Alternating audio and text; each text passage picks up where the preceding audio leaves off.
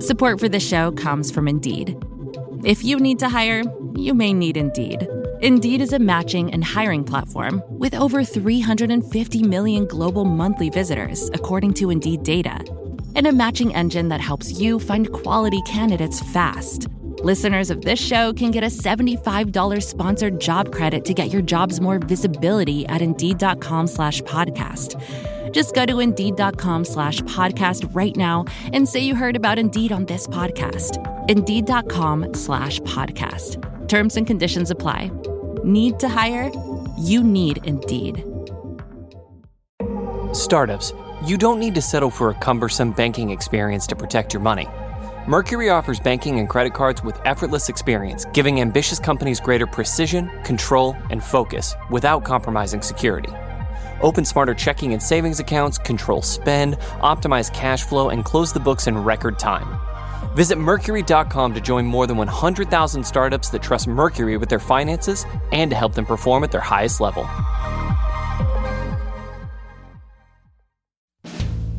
Hi, I'm Kara Swisher, editor-at-large of Recode. You may know me as someone who thinks we should trust scientists when it comes to earthquakes, even though Fox says it's all quake news. But in my spare time, I'm just a reporter, and you're listening to Recode Decode, a podcast about power, change, and the people you need to know were part of the Vox Media Podcast Network. And apologies for the very bad joke. Today in the red chair is Jon Mooallem, a writer, one of my favorite writers. He's a writer-at-large at the New York Times Magazine, but he does all kinds of things. His most recent book is called This Is Chance, The Shaking of an All-American City, A Voice That Held It Together. It's about the powerful earthquake. It was the most powerful earthquake in American history, a 9.2 on the Richter scale that struck Anchorage, Alaska in 1964. It's also about a working mother and part-time reporter named Jeannie Chance, who helped bring her community back together through the 3 days of radio broadcast she did then and more. We're here with Jon. Jon, welcome to Recode Decode. Thank you very much for having me, Kara. So this is a wonderful book. It's so interesting because right now we're consuming so much like disaster news, essentially, which is coronavirus. But in this case, what you're writing about was a disaster. I found it a welcome relief from the current disaster to think about a 1964 disaster. Talk to me a little bit about how you came up with this and set the story for people who don't know it. Because it's not a well-known earthquake, even though it was one of the most significant earthquakes in the world. Yeah, I mean, that was actually the hook for me was, this all started about 7 years ago, 6 or 7 years ago. And at that point I was in my mid 30s and I had never heard of the Great Alaska Earthquake of 1964. So right away it was, a little embarrassing maybe, but also sort of shocking that there was. I didn't know about it. Okay, I'm well, thank you. 100 years older than you. Yeah, no, it's not well known. And I think part of that had to do with that it happened in Alaska at a time when the state was seen as kind of disconnected from the rest of America. But I also just think that's the way history works sometimes. Some events are lodged in our memories and some don't. And I think that thought alone, when I thought about all of the drama that had unfolded in this quake and all of the stories that had played out, and to realize that they had all just been, erased or disappeared to a degree where, a fairly well-read guy could go 30-something years without ever encountering any mention of it. That got me thinking a lot about sort of how we tell stories and how history works. And what survives. Exactly. Talk about the earthquake. Say what happened so people who don't know. Yeah, so the earthquake happened on Good Friday, 1964, and it was just as the sun was going down. And this was a time when, Alaska had only been a state for 5 years. So in Anchorage, which was really the only community in Anchorage that probably people outside of Alaska would have, deigned to consider a city, this was at a pretty peculiar moment. This was a moment when they were just starting to feel like they were a real place with something to offer. They had a couple big buildings like a J.C. Penney that they were very proud of. And now you get this earthquake, which, like you said, it was still is the most powerful one in American history. And it was also, lasted 4.5 minutes. So that's the first fact that just kind of bowled me over. I used to live in San Francisco, so I've been through earthquakes, but nothing like that.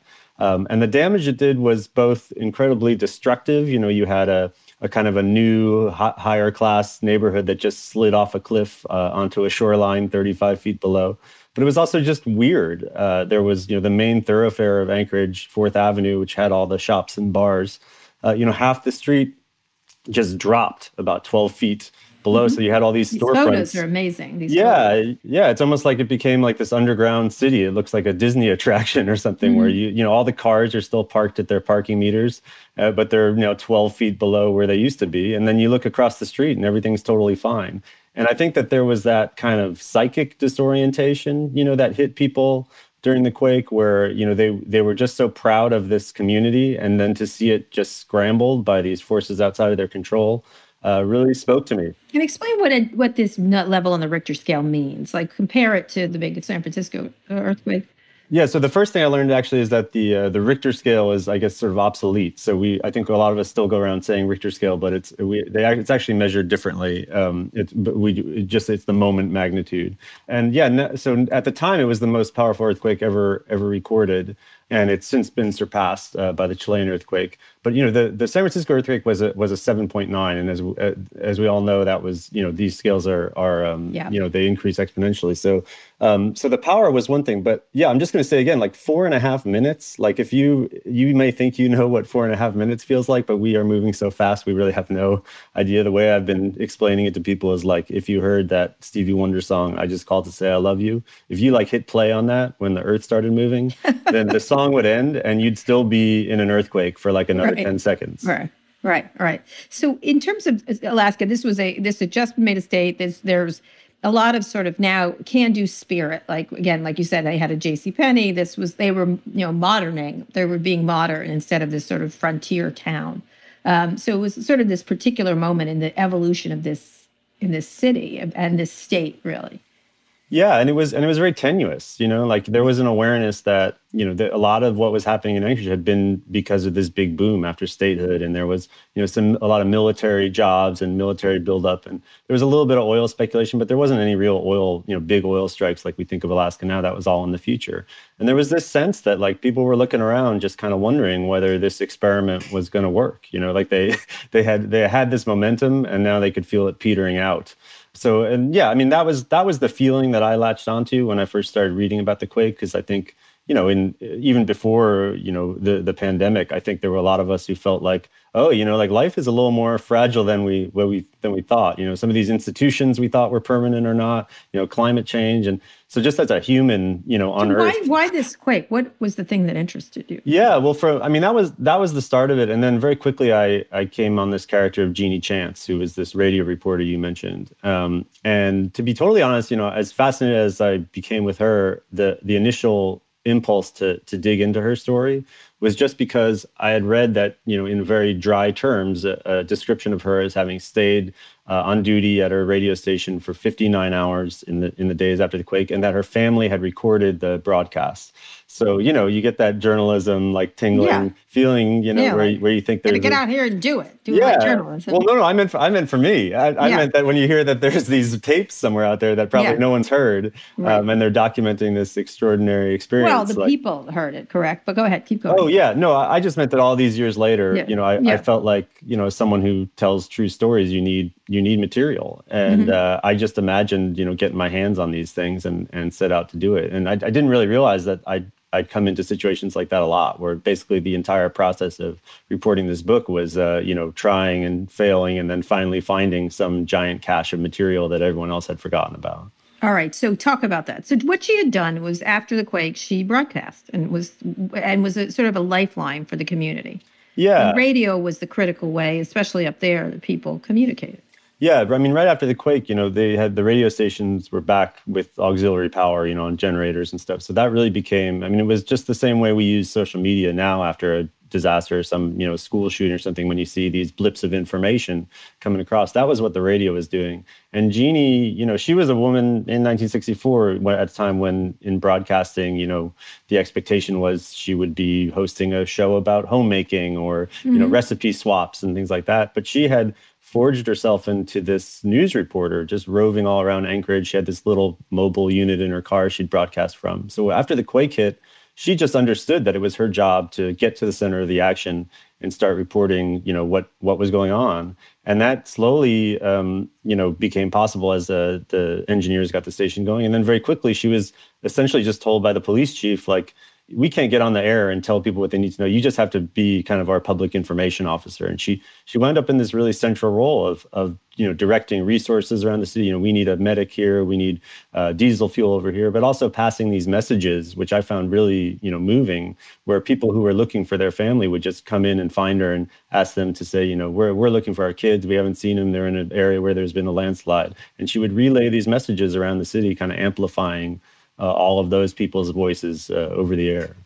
So it's a very different idea of what journalism is. And I think radio has sometimes been that. It's a very, talk a little bit about the medium of radio and what it does. And again, you're in an area where radio, there's so much twitchier and so noisy now. There's so many different mediums. But radio has this sort of clarion call among everybody. Everybody can get it. Everyone who has a radio can get it.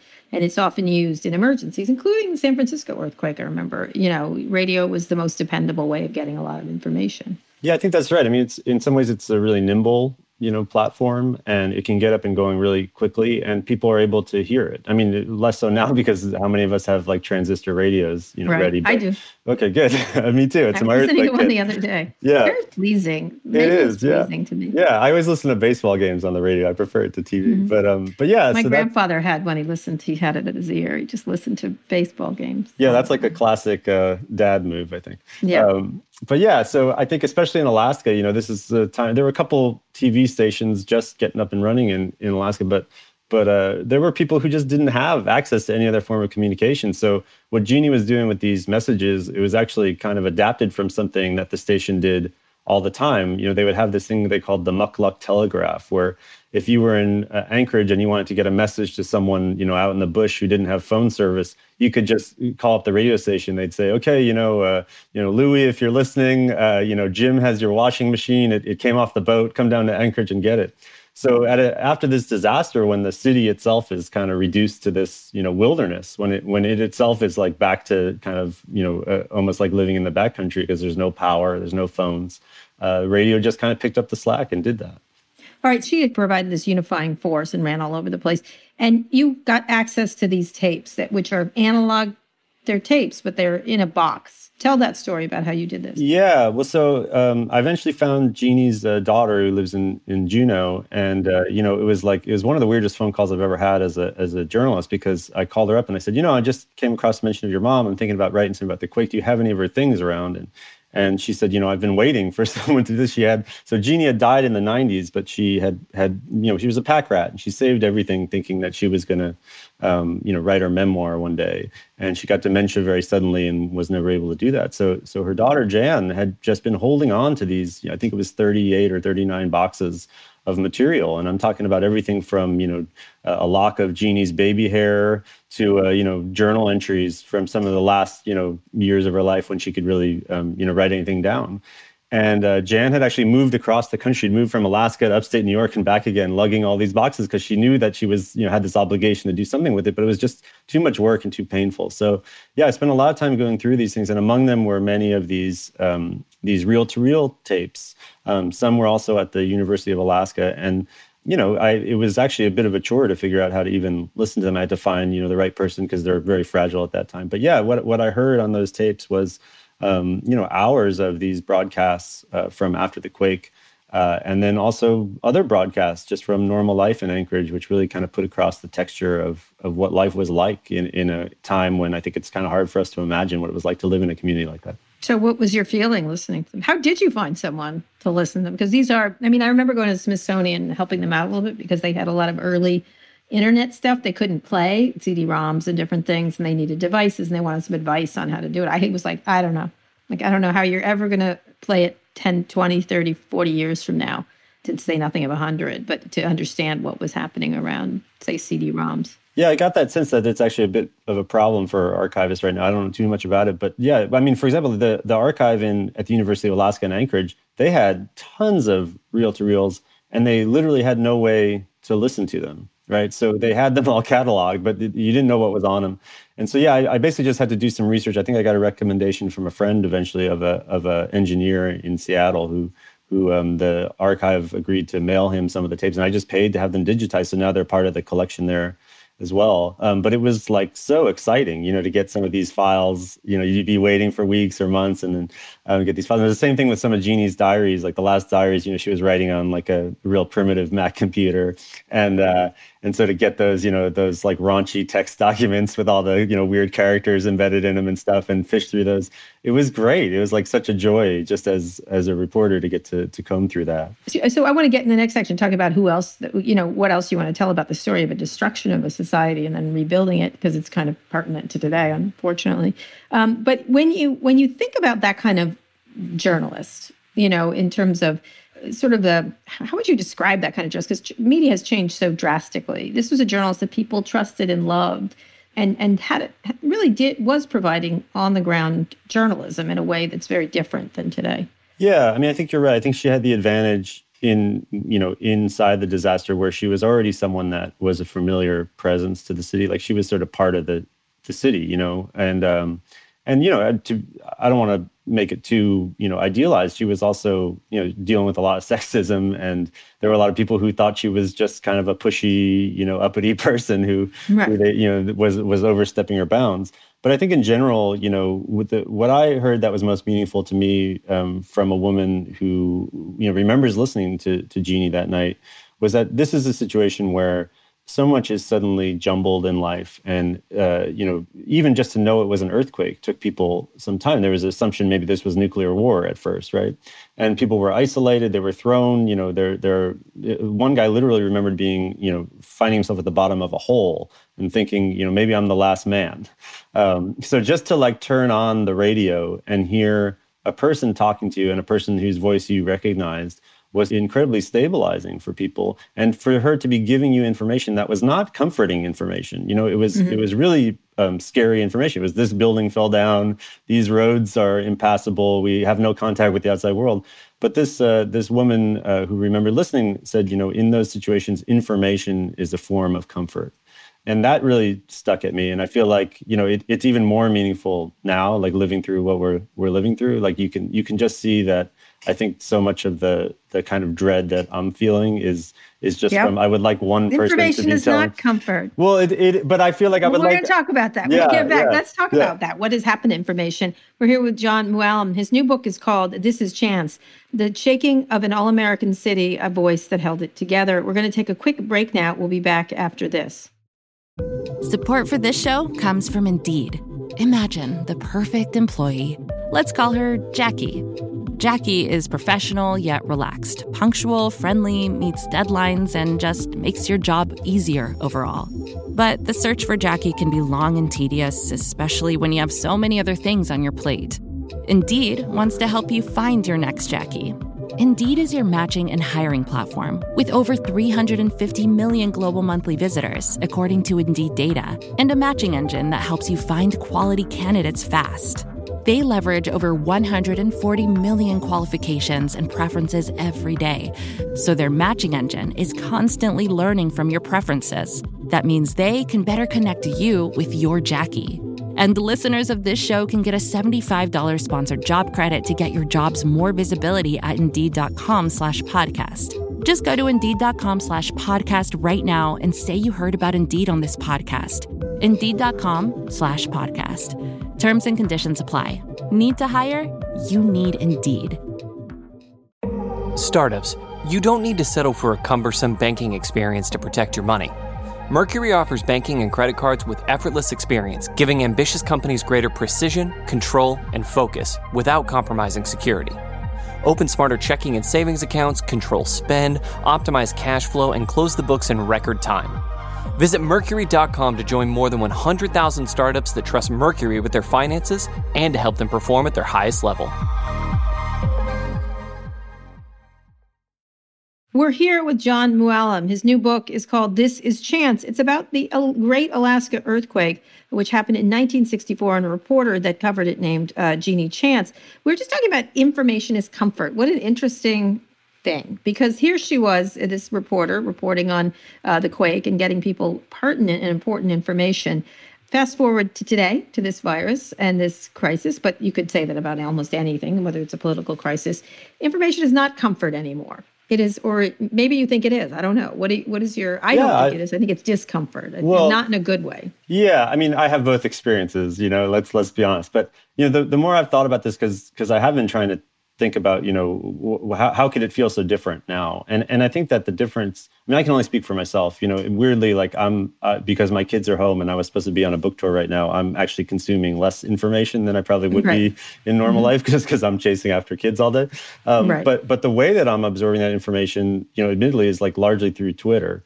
And so to me, it's not the information that's discomforting. I think that what's discomforting for me and what's disorienting for me is this kind of slapdash, like details flying every which way, not really understanding the integrity of those facts, seeing people arguing all the time. So I think it's the way in which I'm absorbing information, which is actually destabilizing. Whereas, what Jeannie was doing in large part was, you had a situation where real life had become Twitter. Someone in one part of Anchorage knew what had happened right around them, but they didn't know what else was happening, and they didn't know if they could trust what they heard.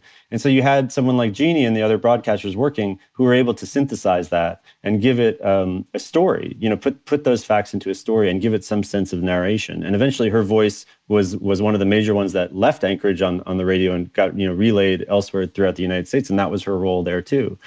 So you had these very, discomforting spasms of facts, of alleged facts that no one could really do much with and didn't know how to feel about. And then to have them crystallized into, a narrative, I think is the piece that a lot of us are missing right now. So how do you change that? I mean, is that possibly change it? I mean, compare and contrast the two. This was one single voice that, like you said, told a story. Here's pulling off bits and pieces, and now we have sort of a disaggregated storytelling system.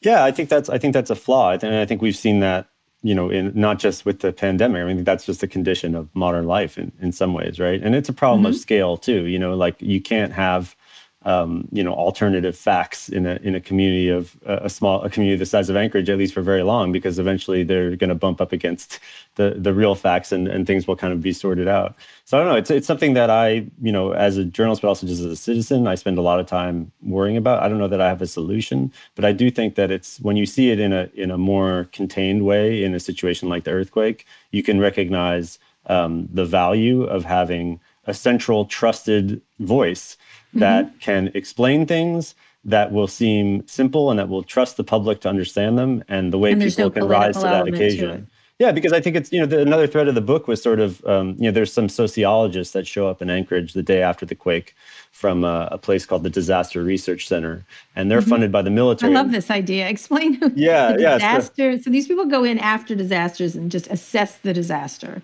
for future disasters. They're still going. Right? This was really their first big trip, though. They'd just been founded and they were funded by the military. And they said, "Great, a disaster." Yeah, exactly. They weren't quite ready for prime time, but they said, if we're going to study these things, we got to get up there right now. So they and the use of them, to explain for people to understand, is to be able to prevent them in the future or to have to mitigate when something's happened. Well, yeah, I mean, it was all funded by the military. So the use was actually, the military just wanted to figure out, when there's a nuclear attack, this is the Cold War, when the Soviets bomb us with nuclear weapons, the assumption was there's going to be chaos. And, the term that I found in one report was hysterical neurosis among the civilian population, right?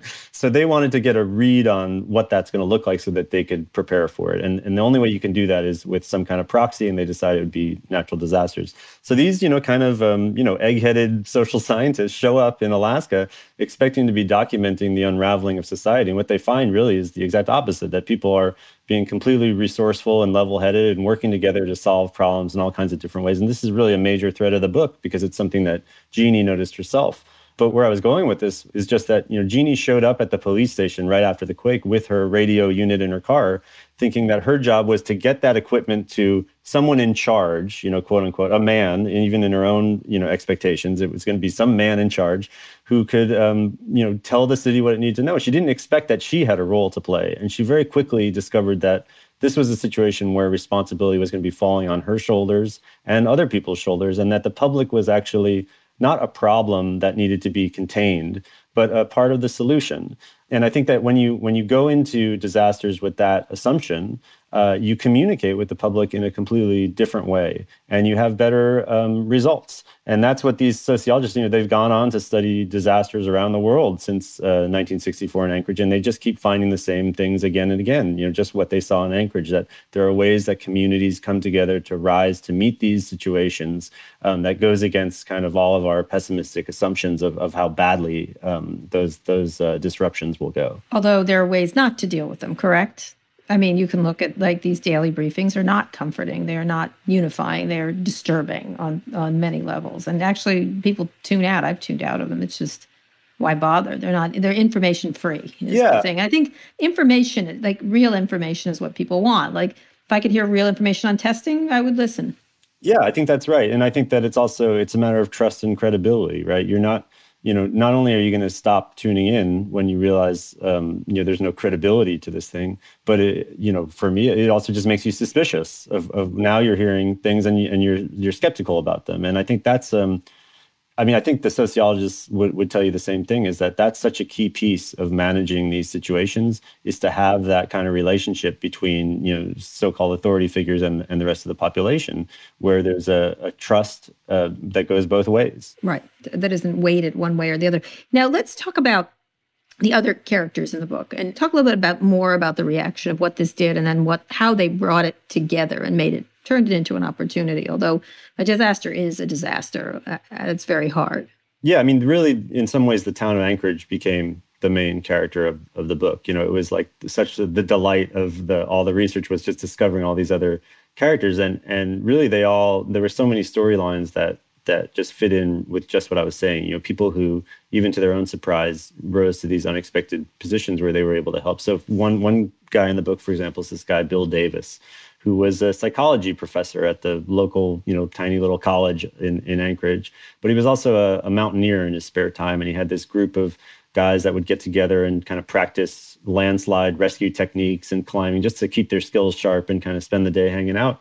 So after the quake, he shows up. The quake happened just as the sun was going down. So that whole first night, and the book sort of tells the story of these first 3 days. So that first night is just utter confusion.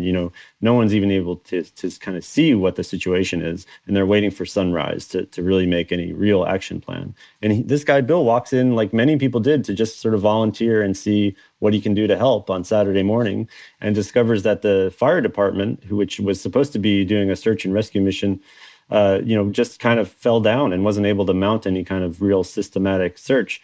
And he gets put in charge of it just because by virtue of knowing, because now basically he knows more about, rescuing people from rubble is similar to rescuing people from a landslide. And for the next several days, he runs this rescue operation with a bunch of these mountaineers and other volunteers. And just wherever you looked in Anchorage, there was, there are examples like that where there were these well-organized ad hoc organizations that stepped up, but also just right after the shaking stops, ordinary people leaping in to dig people out of rubble outside buildings, or search through ruins for survivors, or take in their neighbors, feed people.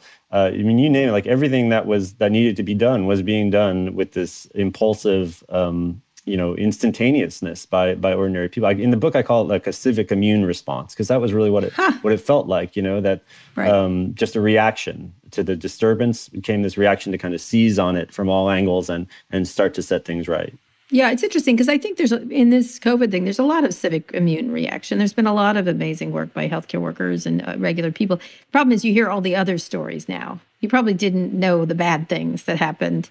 You know what I mean? It's a really or maybe there's more of them or something else, but you'll get the picture of the woman screaming at the healthcare worker today. I think there was one that went all over social media. It's so disturbing. Yeah. Saying go back to China to a healthcare worker is probably going to end up intubating this woman when she gets COVID-19. So that to me, the too much information can also be problematic. Well, again, we're just saying information, but we're not talking about, that woman is obviously dealing with a set of information that should not have been, promulgated in the first place, especially by a position, from the president. I think it's, people are going to react in the ways that they feel is most appropriate and they feel is most productive based on what they have. And the problem right now is that we don't have a good foundation for people to know how to make those decisions. What would happen today in such an earthquake? You think the similar reactions would happen? Yeah, I mean, it happens all the time, and that was something that was, I actually called I'll admit, like I called the same sociologist that I was talking to, while I was working on the book, and just said, like, I'm a little worried, like in the time that I've been working on this book, America's become so polarized. Like, can we say that we're sure this is going to happen again?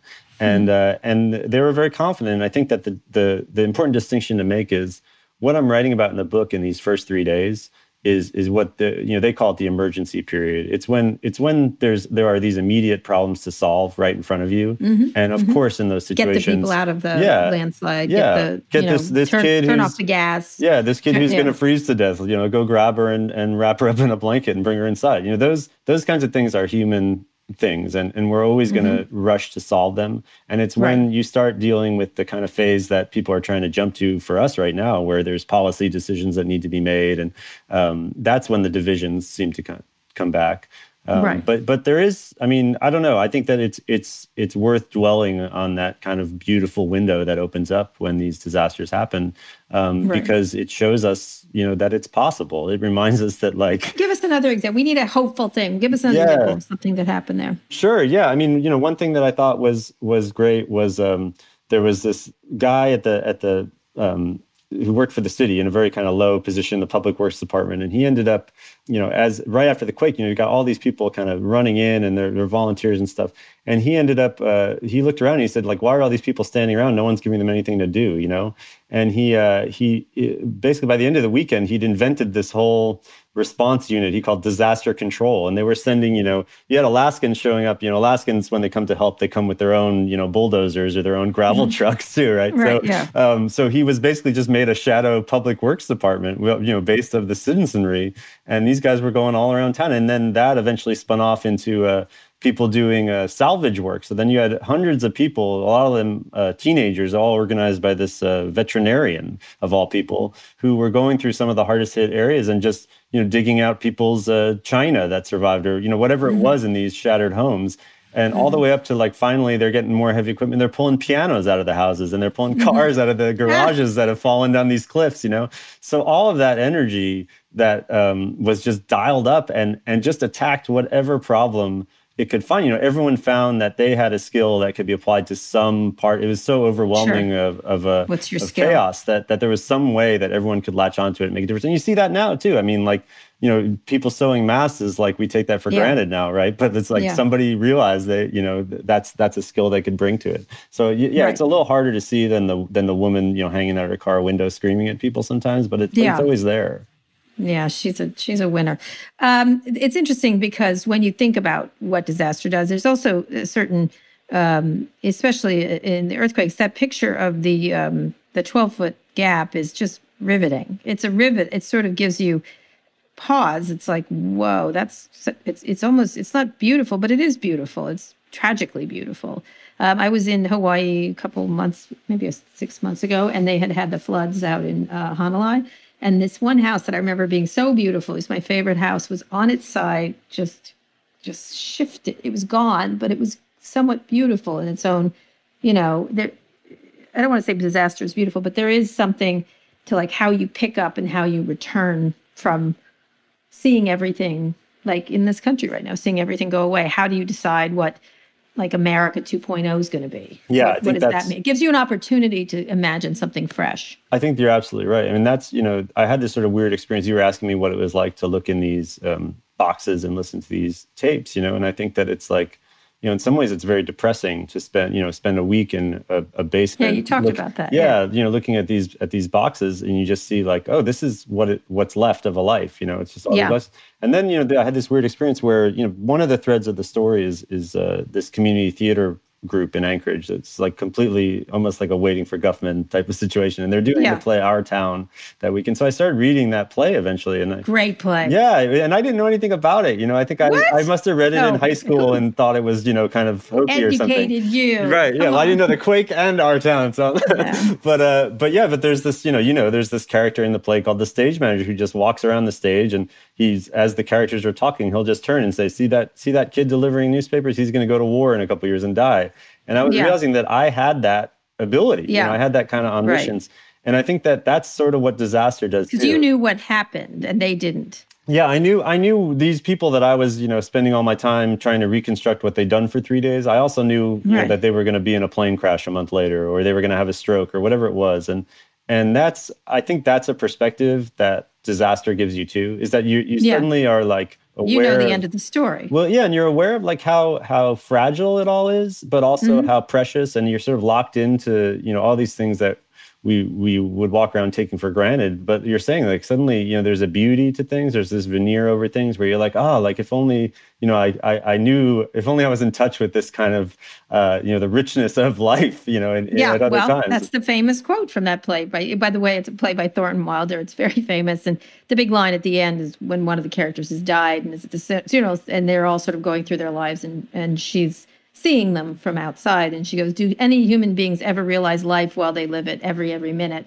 And that nobody, I think, oh, Earth, you're too wonderful to realize you. There's all kinds of great quotes in that play about that, is the ephemerality of life and also the lack of appreciation for it while living it. It's a really interesting play to use. That was an interesting point. We're going to talk about that when we get back, this idea of storytelling and knowing the ending. And I think one of the things that I loved about one of your pieces was the idea of that, of what happens to storytelling. We're here with John Mooallem, wonderful writer, whose new book is called This Is Chance, The Shaking of an All-American City, a voice that held it together. We'll be right back. Wow, that guy means business. Just an amazing player. No, not him, the sports photographer behind him. What? He has a business bank account with QuickBooks Money where he earns 5% annual percentage yield, so he's scoring big on and off the field. You might even say he's the MVB. MVB? The most valuable business. Making your money work harder. That's how you business differently. Intuit QuickBooks. Banking services provided by Green Dot Bank. Member FDIC. Only funds and envelopes earn APY. APY can change at any time. We're here with John Mooallem. His new book is called This Is Chance. It's about a 1964 Alaskan earthquake, which happened in Anchorage. And one of the things we're talking about is storytelling. Now, for those who don't know John, he's a wonderful storyteller. He's just, I remember your piece at Pop-Up Magazine, where you were talking about your kids doing a play at school, which was wonderful. Like, you tell wonderful stories like that. It made me laugh so much. Doing a play in Berkeley, right? It was in San Francisco. Yeah, the music. It was a kids' musical about gentrification. Yeah, it was great. It made me laugh so hard. It was so perfect. But talk a little bit about storytelling, because there was a part you were talking about, this idea of seeing, you were in this attic looking through these boxes, and this is this woman's life. This is her whole life in a box. And you sort of have these, everyone has these moments of, I'm particularly obsessed with death, but that's just me. Focused. And one of the things that's important is this idea of what the story is and where it is. Can you talk a little bit about how you do wonderful storytelling? You did one on the wildfires in California that I think stands out as my favorite piece, about a terrible situation where you were up. What was the part of? I'm blanking Paradise. On the Paradise, right? Exactly. And you did that for the New York Times Magazine. Talk about storytelling now, because people, again, are twitchy, but they still love stories, the idea of a story and the ephemerality of things. Yeah, I mean, I think that's right. There's a lot. I mean, I've been writing for the Times Magazine since 2005, right? And I remember even when I started, I was just in my early 20s, and I had mentors of mine, writers that I admired, being like, basically telling me like, it's all over, kid. Like, the days of these, big magazine budgets are over, and good luck, That is true. And there's always been this feeling, like, as long as I've been doing this work, that it doesn't matter anymore. That it's, people are too, even then it was like the narrative was people are too sped up. No one can sit down and read, 10,000 words about something.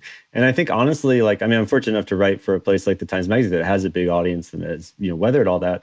But I think the reality is that the people are reading those things, and even when you look at the numbers, I think it holds up. And I think it's because of sort of what we were just talking about, is that a book or a long magazine feature, it gives you an opportunity to get information in a completely different way, in a way that sort of more nurtures you than disorients you, right? Mm-hmm. And it's a chance to feel things, right? It's a space that in which you can think through things on your own. A good magazine story or a good book is not just telling you what's what and what to think about it, but it's leading you toward those feelings, right? It's leading you toward those epiphanies. So how have you changed your storytelling? Because I do think there's something very base and lizard about storytelling for people. And, you do that around the fire versus now, but there have been changes in how you tell a story and what people expect. I am always, whenever people say young people don't do this, I'm always like, they like a good story. I'm sorry, that doesn't change at all, no matter what the medium is. But there are changes in medium. You told that story, in a sort of a speaking way on Pop-Up Magazine, which was a different way of doing a story. But talk about the ways stories have changed, or how you think about it, or is it the same thing for you? Yeah, I don't know. I think I'm just my job, as I see it, is always just to kind of tell the best story that I can, and so like I'm sort of on my own like evolution, I guess, of just trying to get better and better at my craft. But I think it's true that there are like so many different ways to tell a story now that didn't even exist in the 15 years that I've been doing. I've done these projects. This book actually started with a project that I did. Collaboration with some musicians, members of this band, the Decemberists, who I've done a couple projects with, where we do these shows where I'm telling a story, reported story, and they've written kind of a score to it, so that they're on stage playing with me.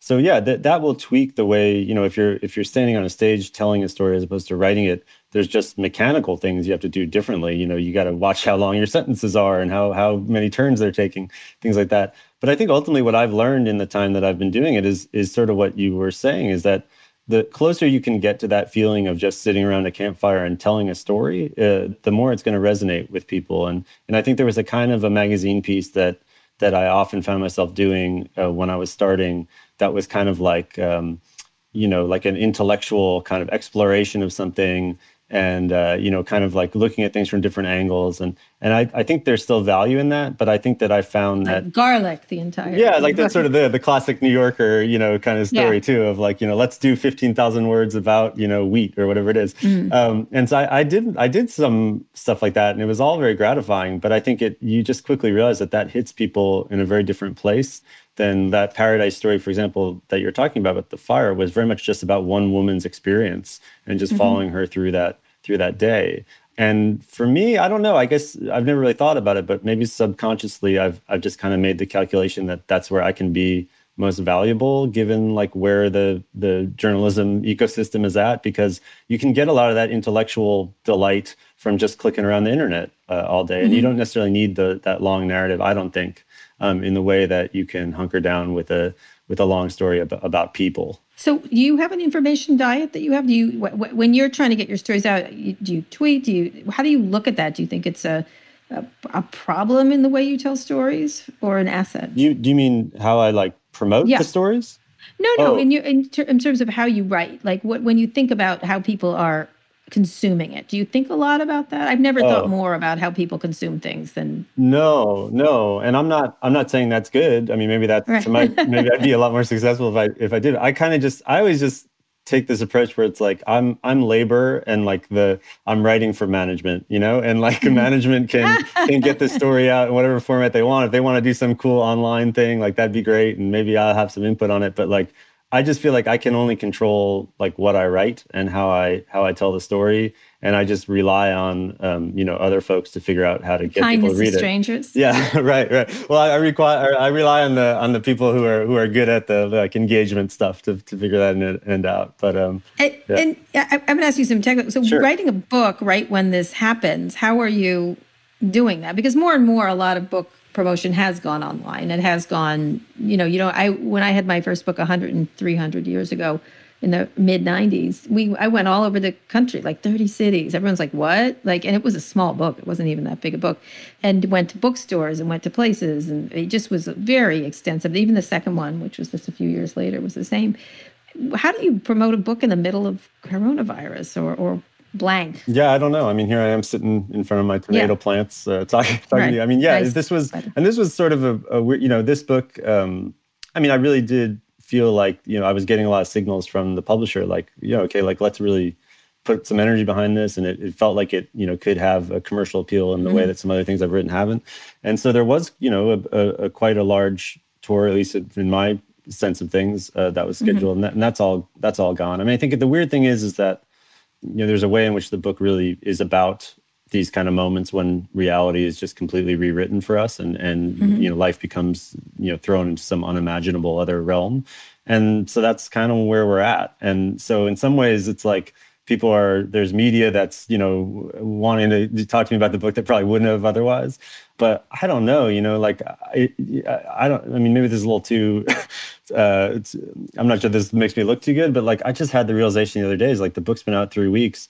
How humiliating for me that like, necessarily because this book is out, I am very preoccupied with myself, and I'm like looking online to see, who's saying nice things about me today, It's okay. And that's just what it is to have a book out. I worked on this book for 6 years, and I just thought, what a weird juxtaposition. You worked on it for 6. Okay, yeah. So it's like, all right. no. I mean, yeah, I'm not beating myself up about it. I'm just like, it's just a fascinating predicament when like the world is really, there's so much suffering in the world right now. And there's so much of my mind that's preoccupied with, this sort of like, thing that is, important to me. And I'm not going to disown that. But John, there's suffering all the time in the world. I guess just are noticing it because we're true. suffering. I guess that's true, yeah. To some extent. What's interesting, I do have people when I tweet things, I happen to have a large Twitter following. I get notes from everyone I tweet about now who has books or articles. They're like, thank you. And I'm like, really? All right, okay. It's just, I found it interesting. So let's finish talking about the book, because I think people should read this book. It's a wonderful story. There's the bigger picture, and then there's just the story. These are a couple of people. I would love you to give me a sense of what you think the bigger idea is here, of what this reporter did, and what you think, from your perspective, the most important part of it. To me, it's this idea of community and trust, which I think we all are desperate for again. And I think we lose and win it constantly. Like we go between the two of being sort of a disaster zone and also finding pockets of real heroism and courage all over the place. So from your perspective, what do you think the big thing you want readers to take away from this? Yeah, I mean, I think that's really well put. And yeah, for me, I think it was, the earthquake, like this situation now, is just really one of those moments where you are awakened to the volatility of ordinary life in a way that you don't walk around thinking about the impermanence of things all the time and how fragile it is. And then what you see in this situation, this catastrophic situation, is the way that people come together and through their connectedness can kind of withstand that turbulence. And to me, that's what the book is about. It's about that, we can't deny the chaos of the world and we have to prepare for it. But even when we prepare for it, we can't even still imagine it. So when those things happen, when we feel that upheaval, when we feel life as we know it being overturned, the best we can really do is just latch on to each other and almost like a physical object, just make ourselves stronger so that we don't get thrown over. And that to me is it. It's just that we have this force for counteracting chaos, and it's just that feeling of connectedness. Yeah, absolutely. One of the things, and Anchorage is there now, and everything. You couldn't tell where that 12-foot drop was. Yeah, absolutely. How did they fix that? They actually just it's really funny because you wouldn't know, but when you're standing there, they just filled it in, and they have a big slope that leads down to a parking lot. So those buildings are back where they, new versions of them are back where they used to be. Mm-hmm. They just filled it in. They just filled it right in and made a parking lot. It's the most American way to deal with a problem, I think. Yeah, that's perfect. That's 12 foot. It's so funny you say that because you see my tattoos. You can't see them on the thing, but it's syntropy and entropy. Oh yeah, my tattoos. yeah. So I think about it all the time. Yeah, John. me too. That's why I love your book. Some of us are programmed to think about everything falling apart, I guess. And being built. Yeah. And I'm sorry. I was there. I was focusing on the bad part. Yeah. You're pairing on entropy, which leads to syntropy. Right. This is what you have to do. Anyway, I really appreciate it. I recommend everybody read this book. It's a wonderful book to read now. It has a lot of resonance now, and it's just a good story.